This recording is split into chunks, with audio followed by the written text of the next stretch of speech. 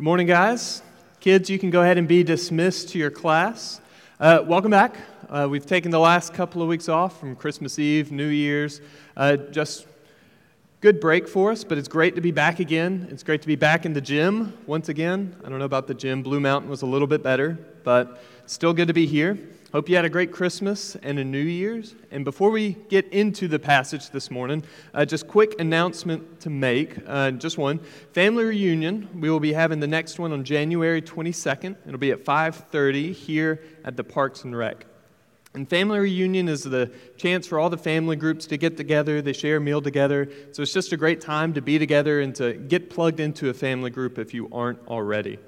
Dinner will be provided, so go ahead and sign up. We'll send that link out in the email this week so that you guys can do that.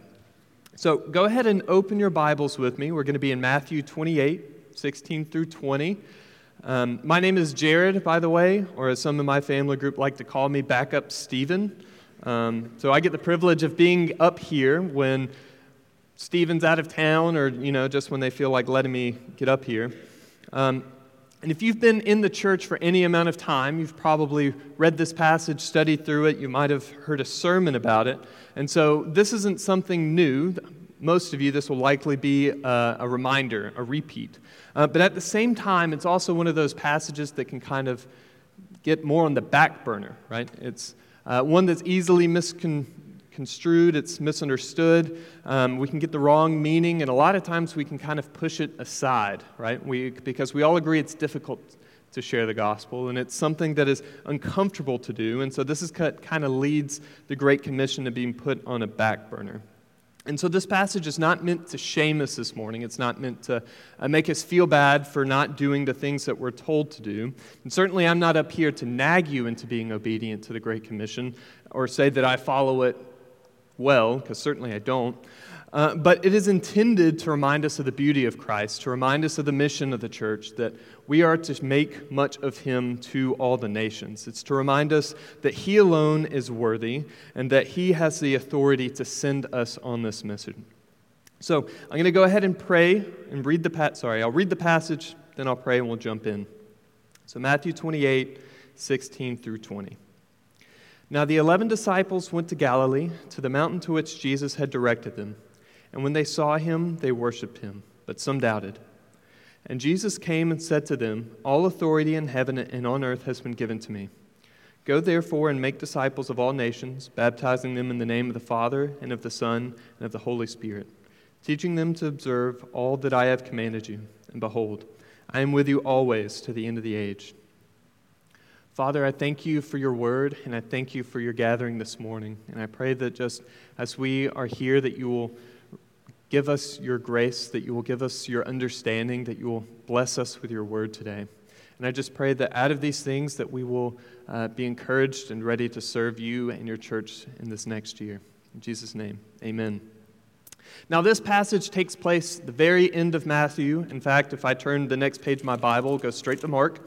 And this is what is taken at the last part of Jesus' life. So we have his ministry, which he's already had. The crucifixion has already happened, and this is after the resurrection. So Jesus has risen from the dead, and he gathers the disciples one last time for this last command before he goes and ascends into heaven.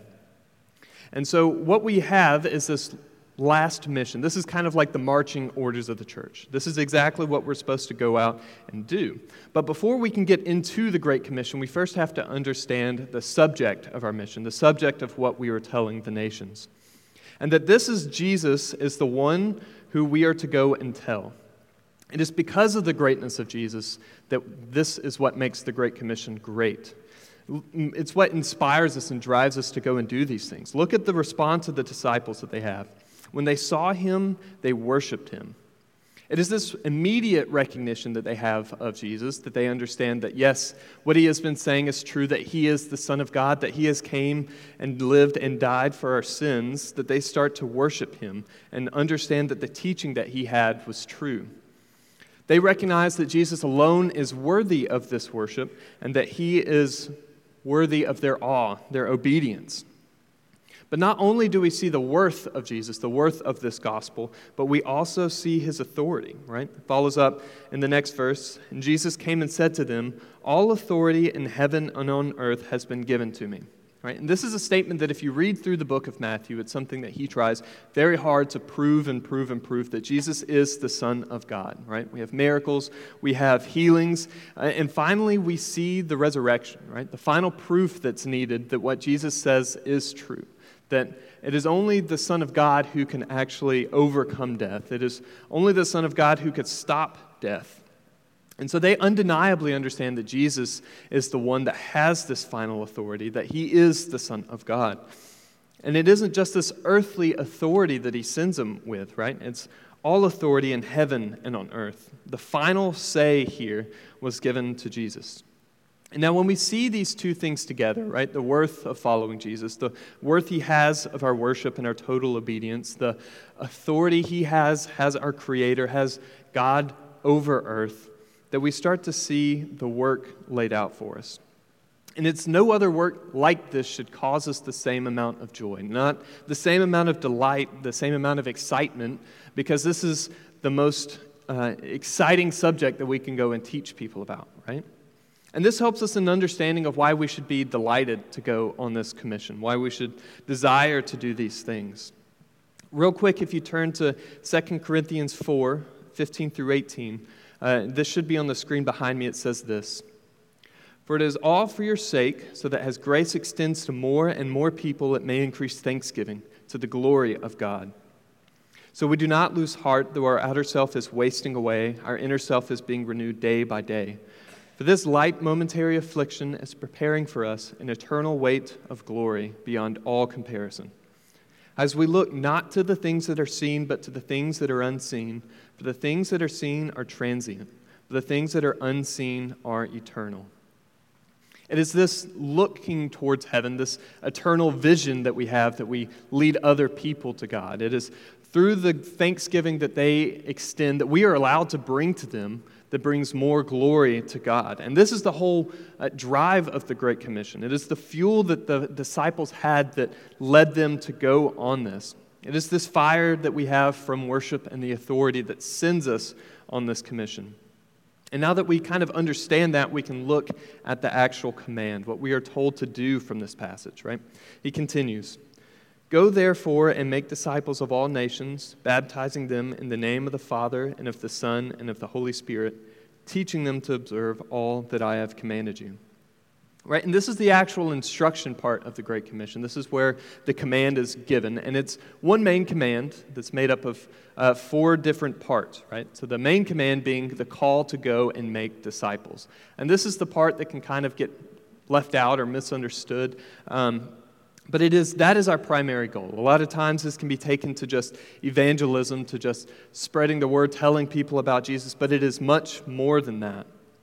And then the different parts to it give us kind of a hint as to how this is successful, right? So we have, "Go therefore to all the nations, baptize them, teach them, and observe with them." So first, I want to start by just recognizing what a disciple is and what it means to make more disciples. It's important that we get our definitions correct so that we can go from there and be successful.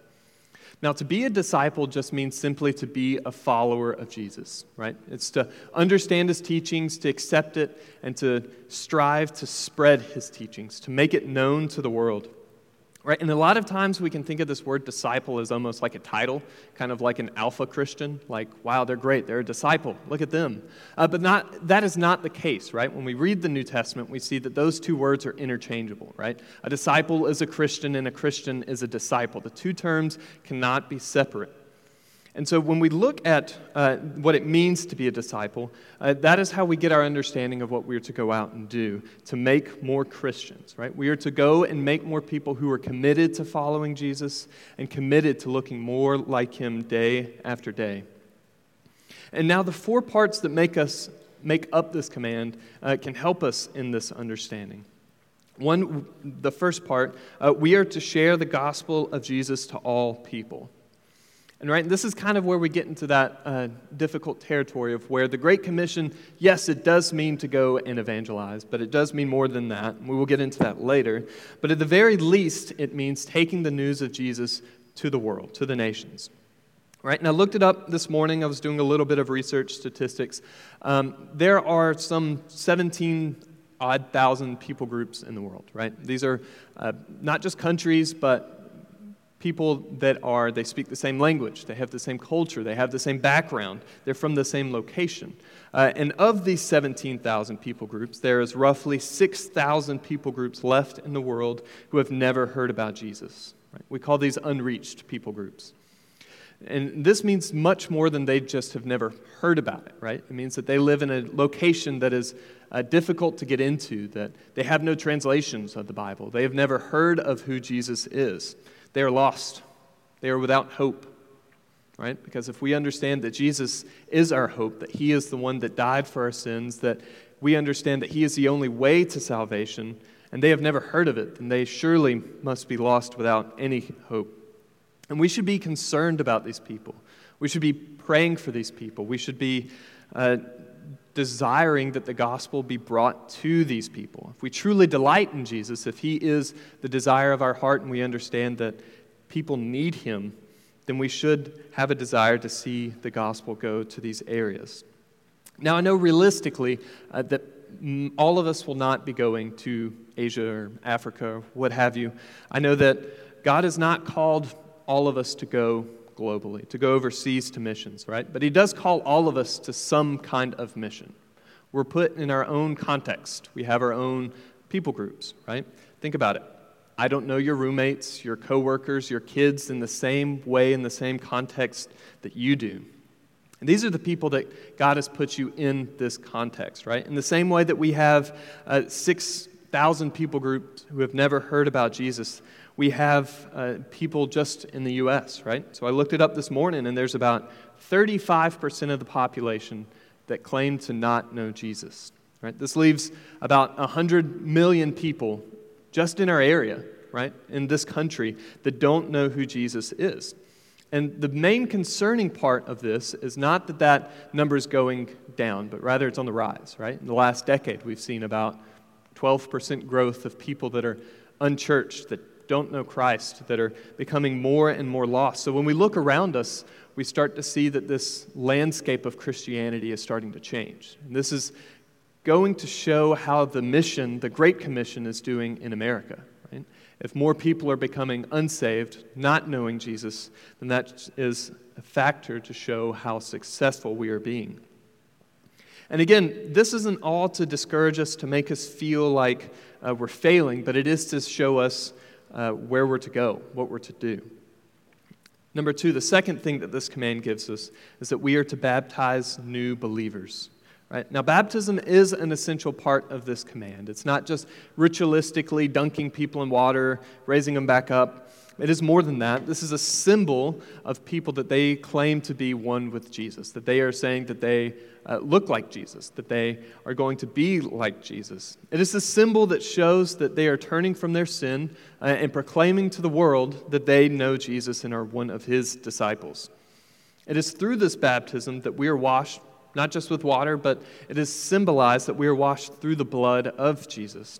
And that when we go and tell others, it isn't simply good enough that they understand and know about Him. There's a lot of religions and people in the world that understand that Jesus was a real person, right? The devil himself knows that Jesus was a real person. He knows all of the commandments of Christ much better than any of us ever could, right? But it is this step that changes it from just knowing of Christ to being a disciple and a follower of Christ. It is this baptism of being marked and saying that we belong to Him.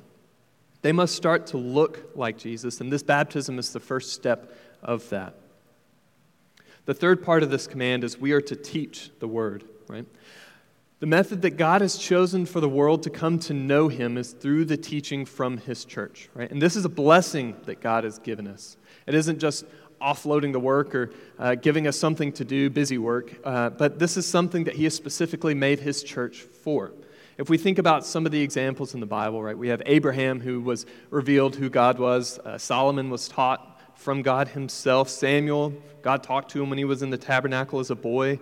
All of these examples teach us that God, if he so desired, could let the world know about him. But that isn't exactly what he has designed this to work, right? He has intended for the church to go and to teach people. He has intended for us to show people the world him. And what a privilege this has given us, right? The opportunity to play a part in the role of redemption. And this should be treasured, right? It shouldn't be uncomfortable. Well, it is uncomfortable, and it isn't easy, but this is something that we should treasure and that we should love to do.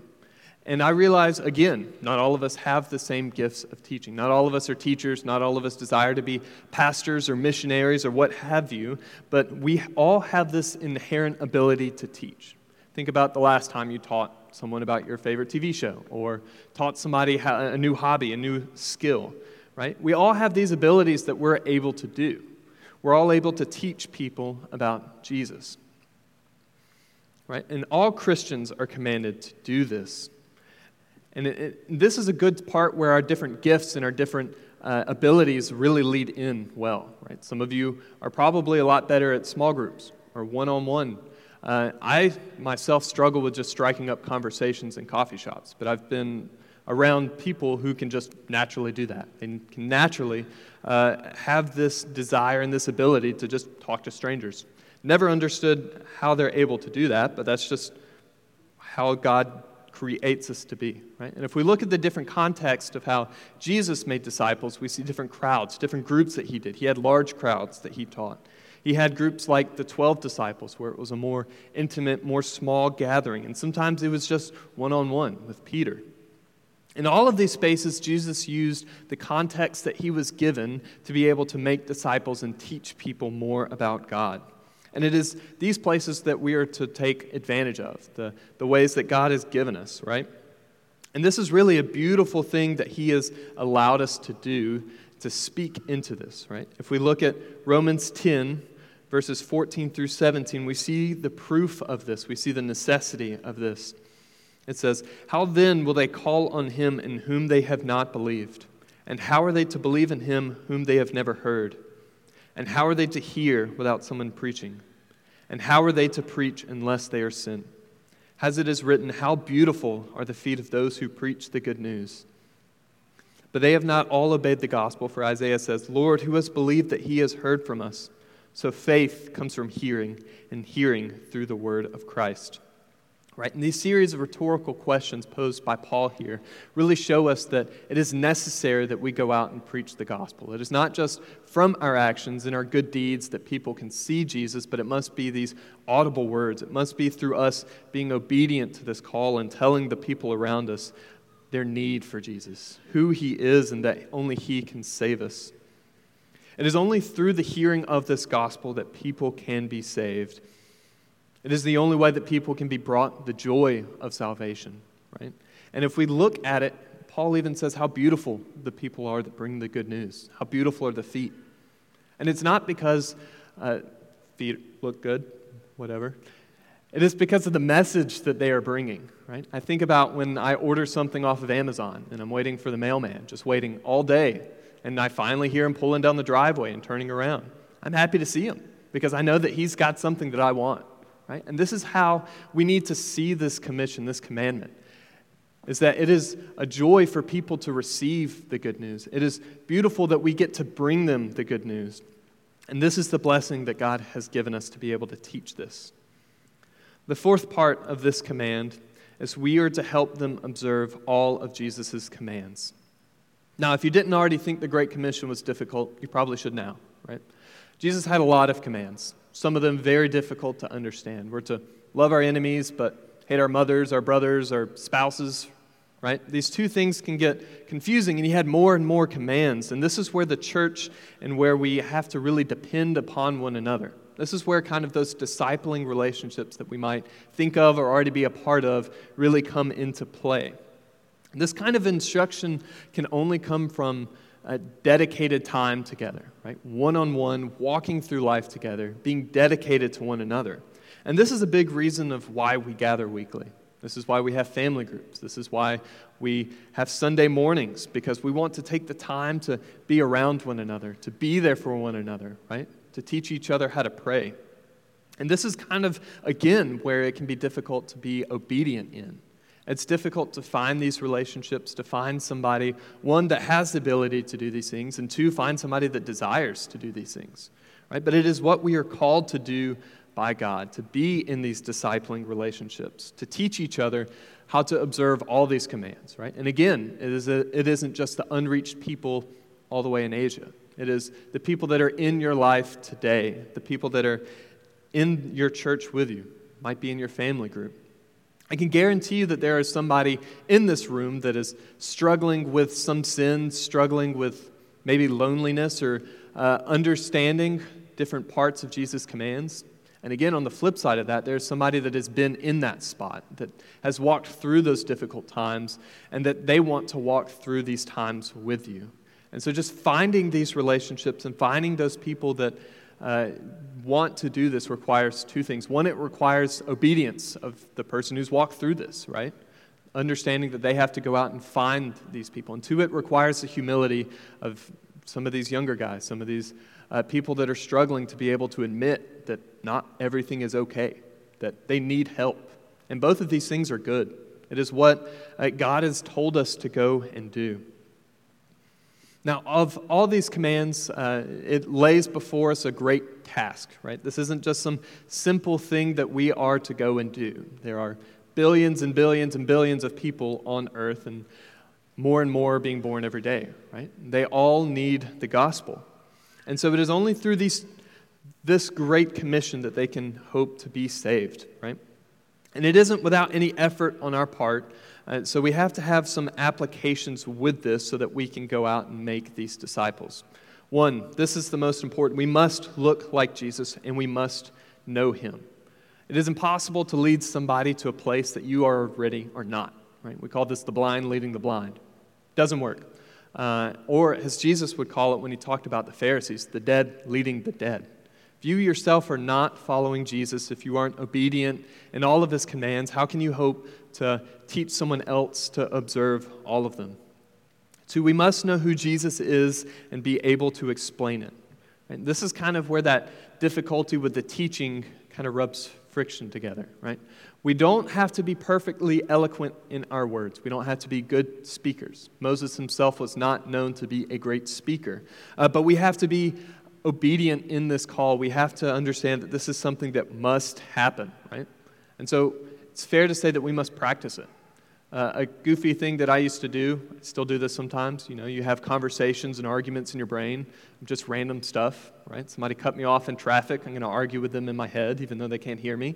It's the same thing, right? We need to practice how we would share the gospel with somebody, whether it's in our heads, whether it's with that stranger at the coffee shop, or even in your family groups. Just practicing with somebody how you would share who Jesus is. 3, we must make disciples who make disciples, spreading through multiplication.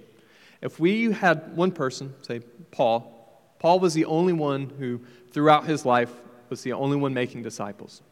He would only have a limited amount of time to make these new Christians. And once he dies, that's it. No more Christians. Right? We want to create an effect and an event that lasts beyond us and beyond our lifetime. We want to make disciples who can then go out and make more disciples. We want to multiply these people, multiply these churches, so that one, we don't have to do it all on our own. Right? That's a good thing. And two, so that once we go on, right, that event continues. Disciples are still being made. And that leads me to the next point. We are to do this together, right? The undertaking of this great commission can feel impossible. Certainly it does. If it was all on one person, it definitely would be. Right? And this is, again, we are given the blessing of the church that we don't have to do this alone, so that we can do this together, so that we can go out and make disciples and make much of God to the nations. And finally, when we delight in Jesus, it becomes apparent to others. Right? When we fill our conversations with who God is and what he is teaching us and what he means to us, it suddenly becomes apparent to all of the people around us, whether it be strangers or someone you dearly know and don't know Jesus, that we talk how the Bible talks, that we know who God is, that we make him dear to us, and that can spark a curiosity in them of knowing who Jesus is. Just dropping these seeds of gospel interaction can sometimes turn into big fruit years down the road. And so finally, I want to leave us with the last promise that we are given in this commission. We look at the last verse. Jesus says this, "And behold, I am with you always to the end of the age." The Great Commission ends with this final promise, this guarantee from Jesus that as we go out and do these things, he goes with us, right?